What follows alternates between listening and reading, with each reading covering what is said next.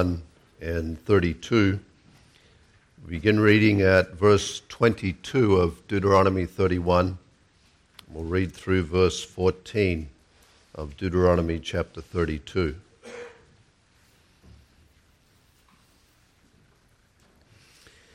We begin our reading in chapter 31 because that demonstrates to us that the words of our text are part of a song that was sung by the children of Israel. Deuteronomy 31, verse 22. Moses therefore wrote this song the same day and taught it to the children of Israel. And he gave Joshua the son of Nun a charge and said, Be strong and of a good courage, for thou shalt bring the children of Israel into the land which I swear unto them, and I will be with thee. And it came to pass, when Moses had made an end of writing the words of this law in a book until they were finished, that Moses commanded the Levites, which bear the ark of the covenant of the Lord, saying, Take this book of the law, and put it in the side of the ark of the covenant of the Lord your God, that it may be there for a witness against thee. For I know thy rebellion and thy stiff neck. Behold, while I am yet alive with you this day, ye have been rebellious against the Lord. And how much more after my death? Gather unto me all the elders of your tribes and your officers, that I may speak these words in their ears, and call heaven and earth to record against them. For I know that after my death you will utterly corrupt yourselves, and turn aside from the way which I have commanded you, and evil will befall you in the latter days, because you will do evil in the sight of the Lord, to provoke him to anger through the work of your hands. And Moses spake in the ears of all the congregation of Israel the words of this song until they were ended. Give ear, O ye heavens, and I will speak, and hear, O earth, the words of my mouth. My doctrine shall drop as the rain, my speech shall distill as the dew, as the small rain upon the tender herb, and as the showers upon the grass. Because I will publish the name of the Lord, ascribe ye greatness unto our God. He is the rock, his work is perfect, for all his ways are judgment, a God of truth, and without iniquity, just and right is he. They have corrupted themselves. Their spot is not the spot of his children. They are a perverse and crooked generation. Do ye thus requite the Lord, O foolish people and unwise? Is not he thy father that hath bought thee? Hath he not made thee and established thee? Remember the days of old. Consider the years of many generations. Ask thy father, and he will show thee, thy elders, and they will tell thee. When the Most High divided to the nations their inheritance, when he separated the sons of Adam, he set the bounds of the people according to the number of the children of Israel. For the Lord's portion is his people, Jacob is the lot of his inheritance. He found him in a desert land, and in the waste howling wilderness. He led him about, he instructed him, he kept him as the apple of his eye. As an eagle stirreth up her nest, fluttereth over her young, spreadeth abroad her wings, taketh them, beareth them on her wings, so the Lord alone did lead him, and there was no strange God with him. He made him ride on the high places of the earth, that he might eat the increase of the fields. And he made him to suck honey out of the rock, and oil out of the flinty rock, butter of kine, and milk of sheep, with fat of lambs, and rams of the breed of Bashan, and goats, with the fat of kidneys of wheat, and thou didst drink the pure blood of the grape. Thus far we read the word of God. May God bless unto us the reading of his holy and inspired word.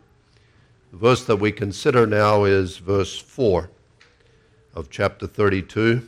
This word of God: He is the rock, his work is perfect, for all his ways are judgment, a God of truth and without iniquity, just and right is he.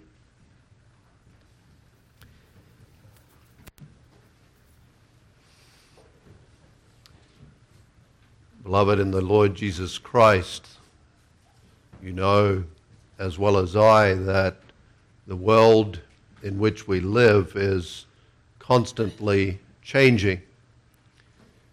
And it's not improving, it's not getting better, but rather becoming worse. Wickedness is increasing. Sin is approved and even defended and protected. And Satan continues to trouble the church of the Lord Jesus Christ. And you and I might hope for a better future for ourselves and for our children, but that won't necessarily be so. In fact, we cannot expect improvement. The Bible, that is to say, God himself, tells us that as we near the end of time, this is exactly what we can expect in this world.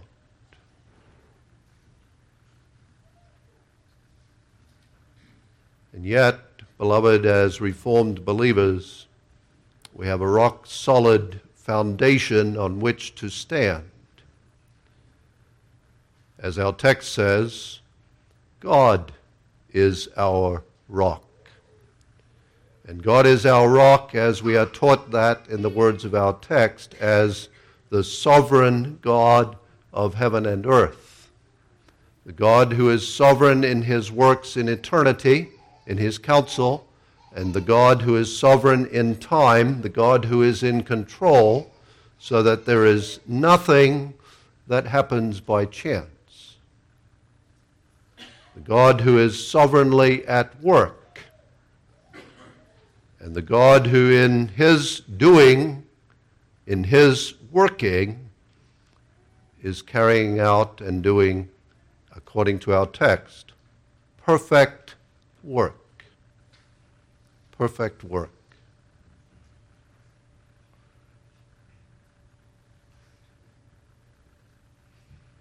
I might say and mention in passing too, beloved, that this truth, the sovereignty of God, is a truth that is most dearly loved by those whom we know and have come to know in the Philippines and who are new to the Reformed faith. Of all of the truth, this is the truth that they fall back on again and again. And of course, so do we, and so ought we to do. The sovereignty of God. Notice, however, beloved, before we look at the words of our text, how the words of our text are introduced to us. Verse 1 says this: Give ear, O heavens, and I will speak. Give ear and hear, O earth, the words of my mouth. This is that song that Moses wrote for the children of Israel to sing. And the opening words of the song call the people of God to give ear, to give special notice to the truth that is set forth in our text. This is the introduction to that. Before speaking of this truth, before introducing the truth itself, the people of God are called to pay attention to this. And then notice in verse 2, this truth is referred to as doctrine. My doctrine. But then it is described as doctrine that drops down like the rain from the heavens and like the dew that falls upon the herbs of the field and the showers of rain upon the grass. This is doctrine, you could say, according to verse 2, that is life-giving doctrine. This is doctrine that is refreshing to the soul of the people of God, just as the gentle showers of rain refresh the earth. And then thirdly, notice in verse 3 that this is God-centered doctrine. I will publish the name of the Lord, ascribe ye greatness unto our God. And that's exactly why this is refreshing doctrine to the soul, because it is God-centered doctrine. It is the doctrine about Him who is, according to verse 3, our God. Our God. And this is, no doubt, therefore, the life-giving and refreshing doctrine that the souls of the people of God need. So let's consider the God who does perfect work. We'll notice, first of all, His perfect work.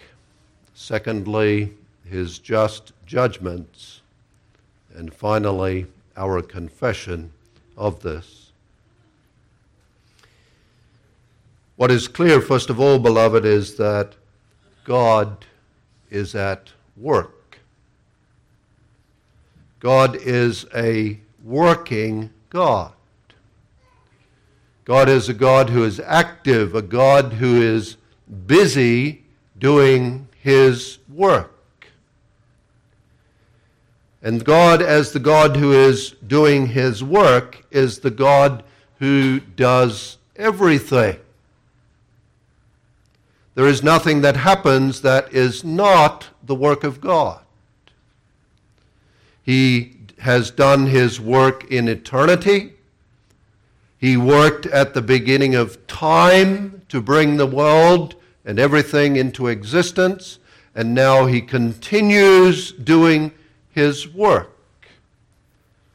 He does all good things, but He is also the God that does what we refer to as evil things. Shall there be evil in the city, and the Lord hath not done it? Amos 3, verse 6. And that's true of all of the works that have happened in the past. That's true of all the works that are happening in the present. And that will be true of all that happens in the future. True of everything that happens in the world. True of everything that happens in the church. And true of everything that happens in your personal life. It is the work of God. And what the text tells us about all of that work of God is this: that work of God is perfect. Perfect. And we certainly could say many different things about the works of God. And we often do, and other passages of Scripture do that too. The work of God is good. The work of God is wise. The work of God is all-comprehensive, covers everything.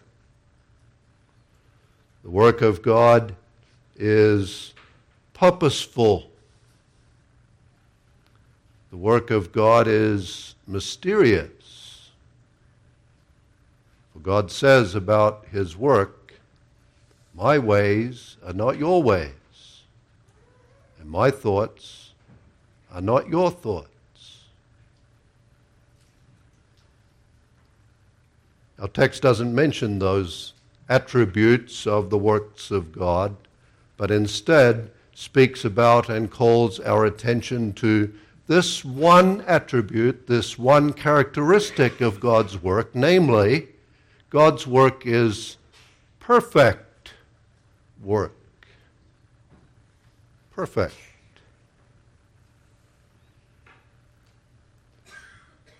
And that's not necessarily something that you and I are quick to say about the works of God.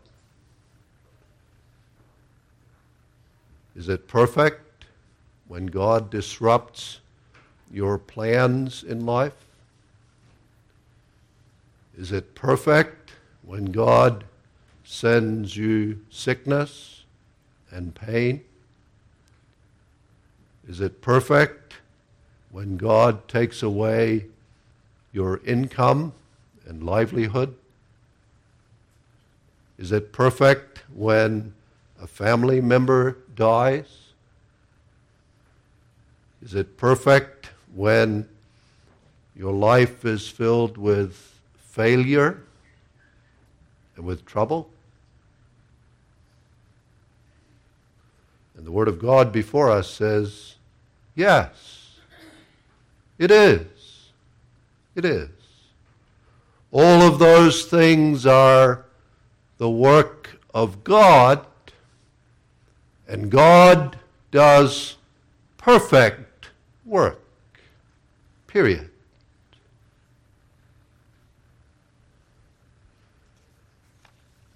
So what does that mean? That God's works are perfect. Well, first of all, we can say this, beloved, that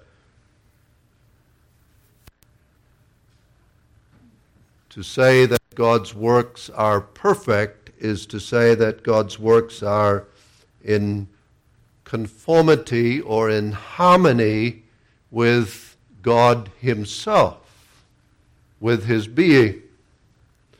The text speaks of that concerning God. The being of God is described in the second part of the verse. God is a God of truth. God is a God without iniquity. God is a God who is just and who is right. And so the works of God are in harmony with that. God is perfect, therefore God's works are perfect.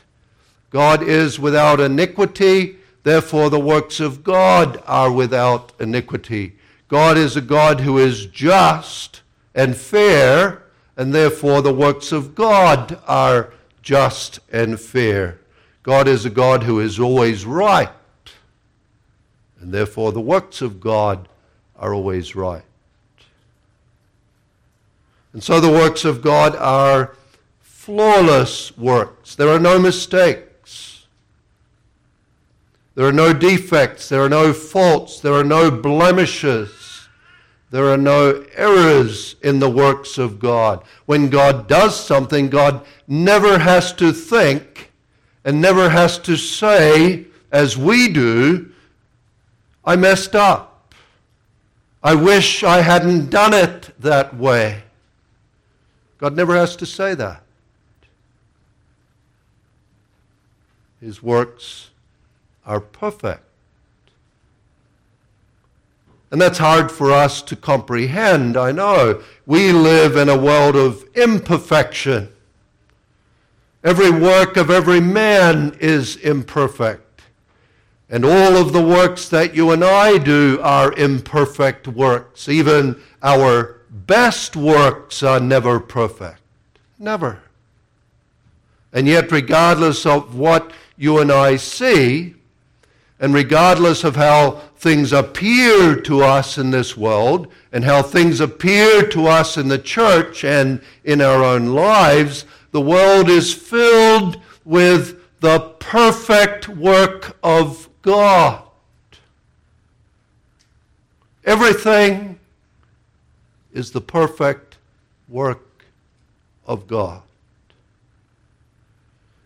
And it's perfect in every possible way.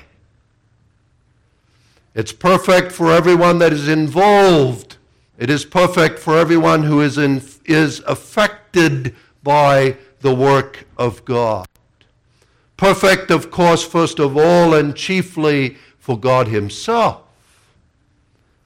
All his work is perfect because every work perfectly serves the purpose of the glory of God.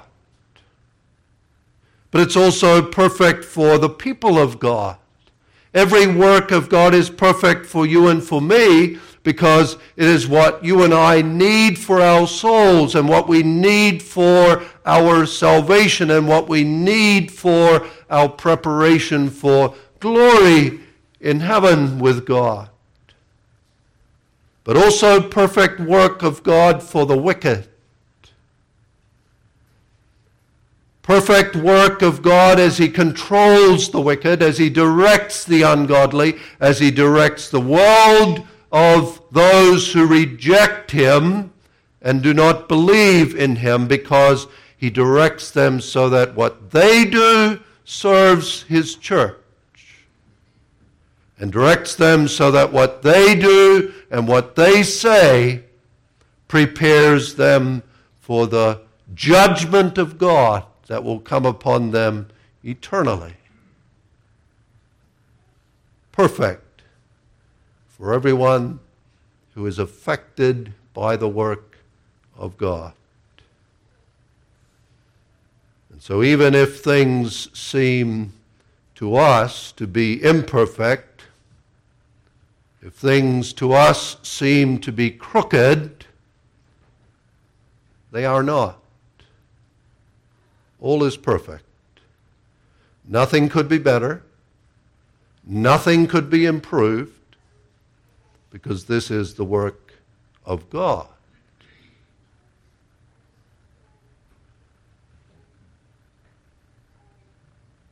Everything is better than the best that you or I could think of and the best that you or I could plan.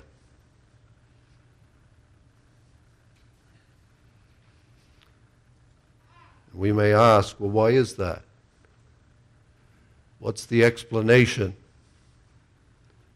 What's the reason behind all the works of God being perfect work? And the explanation, beloved, is this. The works of God are perfect because all the work of God serves God's most important work, the work of salvation in Jesus Christ. You understand, God is not simply doing all kinds of different, unrelated, random works in this world, but God is really doing just one work. One work. That's clearly pointed out in our text too. He is the rock, his work is perfect. Not his works, but his work. The text has in view that God is doing one work in all of time and in all of history. And what is that one work? That one work is the work of God of glorifying himself through saving the elect in Jesus Christ.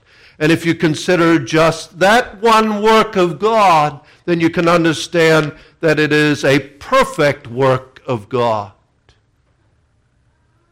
A work that has been perfectly done by him, a work that continues to be perfectly done by God. A perfect plan of God to save his church, providing for his church a perfect Savior, accomplishing through the work of his Son a perfect atonement for the sins of the people of God. And all of that work accomplished by Jesus Christ perfectly, in perfect love for God and out of love for those who had been given to him by God. And behind all of that work of the Lord Jesus Christ, the perfect love of God for his church, to save her and to bring her unto himself forever in glory. Because of all that, a perfect salvation for us. One day, perfect joy and perfect peace for us. And every other work of God is perfect because every other work of God serves the salvation of the church. Everything. Even affliction and even sin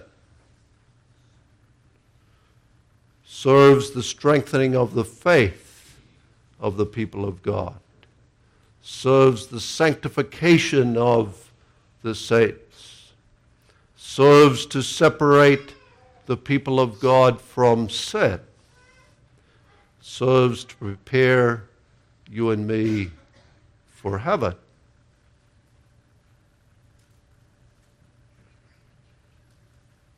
If that is true, and it is, then how can we ever think that God makes mistakes, that there are flaws and errors in the work of God? Why would God, in light of the work of our Lord Jesus Christ for us, do something to ruin that perfect work of his Son? God cannot do anything but perfect work for his glory and for our good. Doing that, as verse 3 reminds us, as our God, the God who is our rock.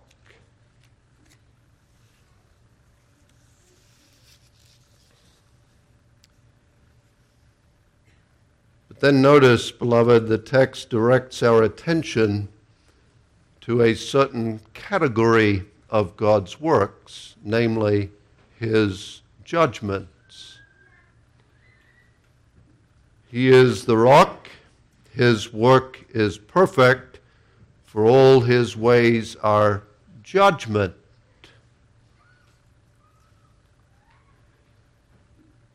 And the text does that because while we can perhaps understand and accept that some of the work of God is perfect, the work of his mercy, the work of his grace, the work of his providence, and so on, we may have a difficult time sometimes to say that the work of God's judgments is also perfect. We are inclined to think that God is sometimes unjust, unfair in the judgments that he sends. And yes, we'll admit he is fair when he judges the wicked. They get what they deserve from God. But we will not so easily and readily say that when the judgments of God come upon us. We do experience his judgments. His judgments experienced in our personal trials in life, and the judgments of God as he brings them sometimes upon the church as well. And judgments of God as they come upon the nation, and we are affected by those things. And we can sometimes think or say to ourselves, how can this be a perfect work of God?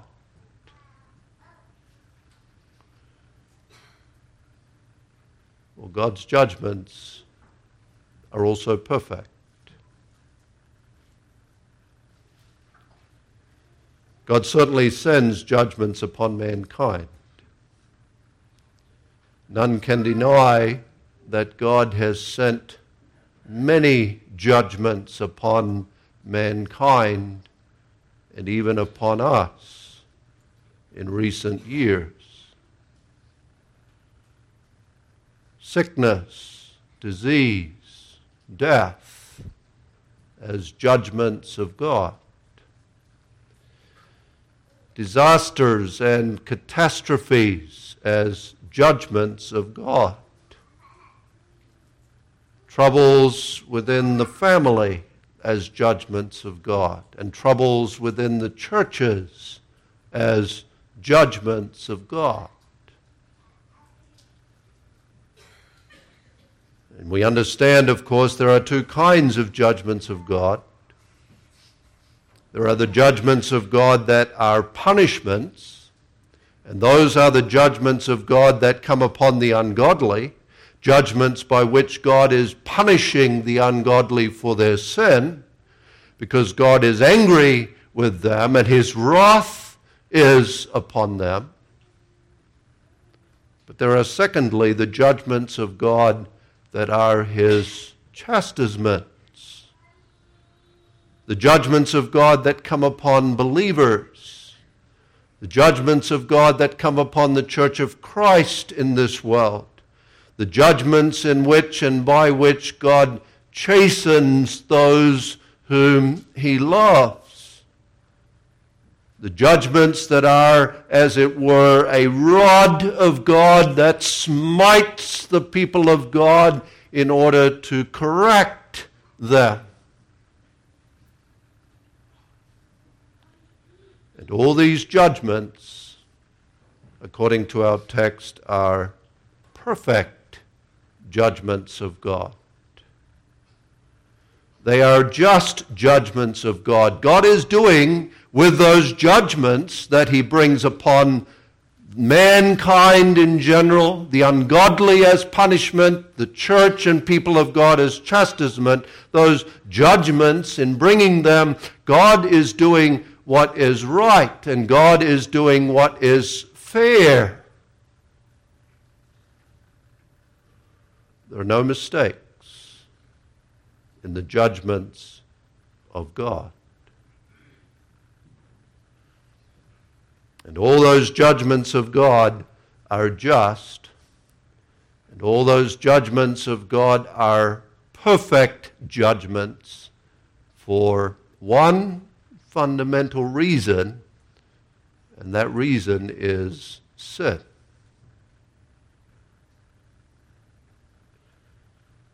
God is just in his judgments because all men are sinners. God is just and right and perfect in the judgments that he brings because all men have sinned against God and come short of the glory of God. God is just and perfect in the judgments that he sends because all men deserve the judgments of God.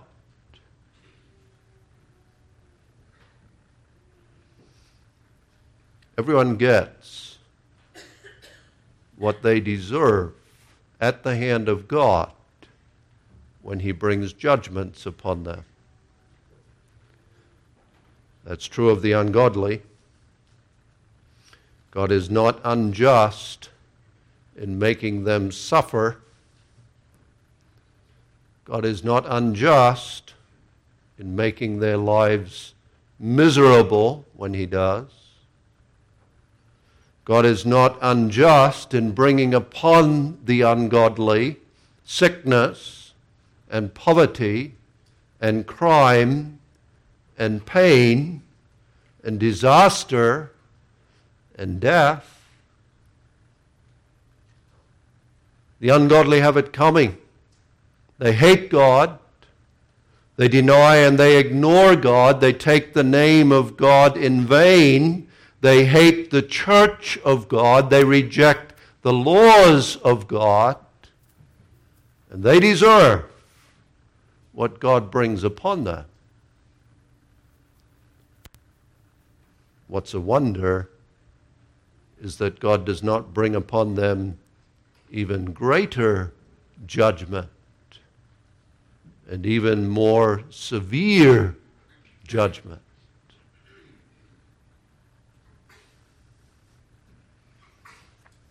But God is also just, beloved, in the judgments that he brings upon the people of God, upon you and me. And he is just in bringing us those judgments because we too are sinners who have sinned in Adam and who have sinned against God all our lives. We can never say, I don't deserve the heavy hand of God upon me.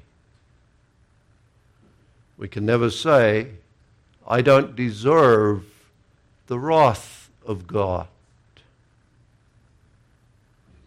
If God would even double or quadruple the suffering and the pain and the judgments that we experience at his hand, God would be just in doing that.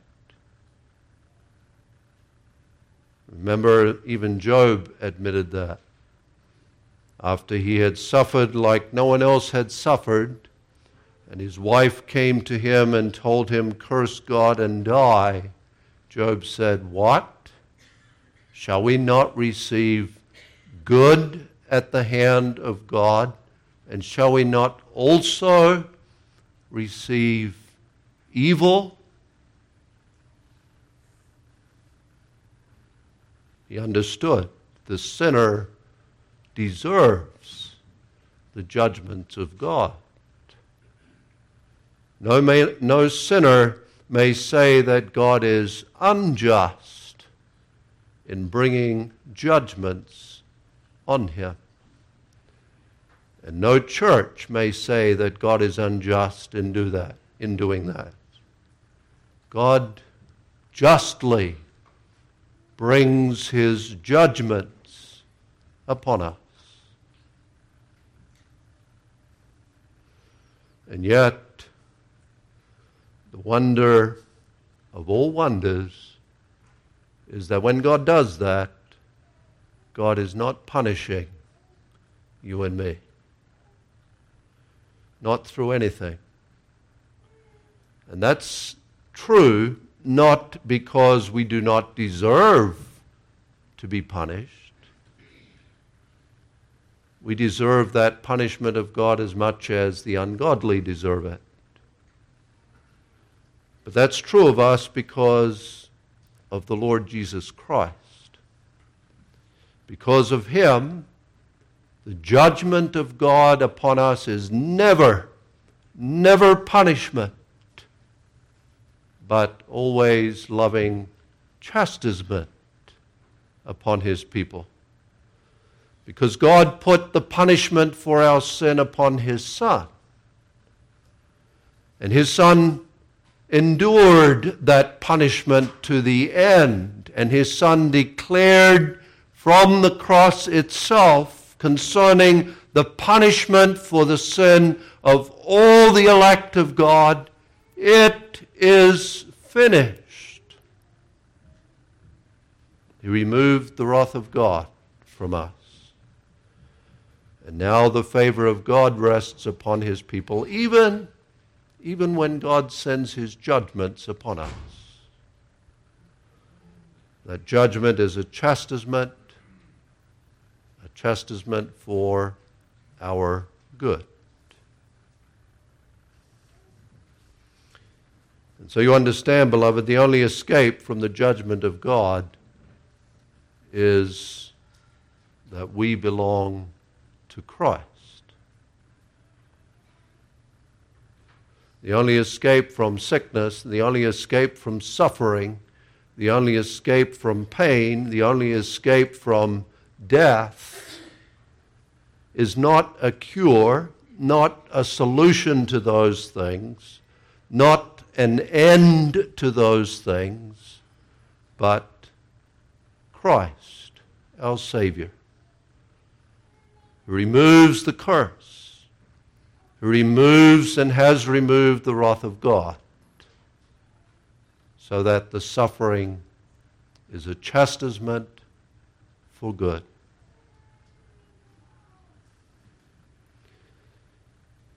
And finally, beloved, note that our text, as we mentioned before, is part of a song. Mentioned in chapter 31, verse 22, and also in verse 30 of that chapter. Moses spake in the ears of all the congregation of Israel the words of this song. This was a song for Israel to learn. This was a song for the nation of Israel to sing. And for us to do likewise, to sing of God as their rock, to sing of God as a God who does perfect work, perfect also in the judgments that he brings upon his people. And so no matter who you are, beloved, old or young, adult or child, married or single, man or woman, and no matter what your circumstances are in life, each of you personally may sing this song concerning God. God is my rock, and God, my rock, is doing perfect work in my life, perfect work in his church, and perfect work in all the world for the glory of his name and the salvation of his church.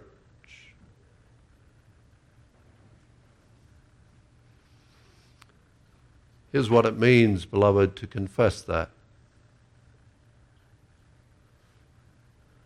It means this: you stand today before your whole life, the past and the present, and even the future. Your whole life passes before your eyes today. You see everything that has transpired in your life. Your birth, your childhood, your youth, your adult life, all that has happened in your family, all that you have recently experienced as trouble in your life, and even your current circumstances and difficulties today.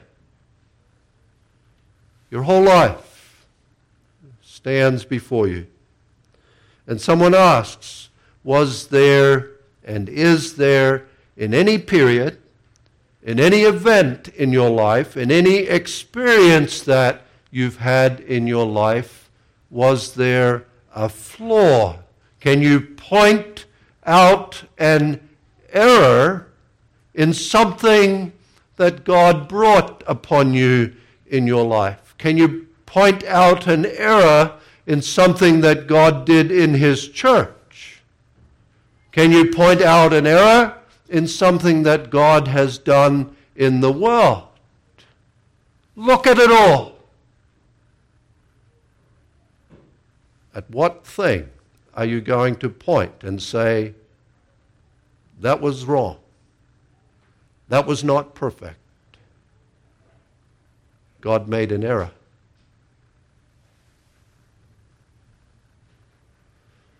What will your answer be? Confessing, beloved, the truth of this text, by the grace of God you will say, all of the works and ways of God were and are perfect. And no matter how bad things have sometimes been, nothing needed to or needs to be changed. Nothing needed or needs to be something that God did differently for me. Because God is my God, and God does perfect work always, always, for His glory and for my salvation. Confessing in this song the perfect work of God. And so may you thus confess this truth, beloved, and believe and embrace it for your comfort as the people of God. Truth that falls as blessed rain and dew and refreshing for the soul of the people of God. Life-giving doctrine for us. Remember it and continue to find comfort in this doctrine concerning God and this doctrine concerning His work in your life and in mine. Amen. Our Heavenly Father, we thank Thee for Thy truth, for Thy sovereignty, for Thy hand in all things, for Thy perfect counsel and plan, and Thy perfect carrying out of that. Bless us with this refreshing rain for our souls, and give us the comfort of the gospel that as we belong to Christ and have been given to Him, then Thy work is perfect for our salvation and for the glory of Thy great name. In Jesus' name we pray. Amen.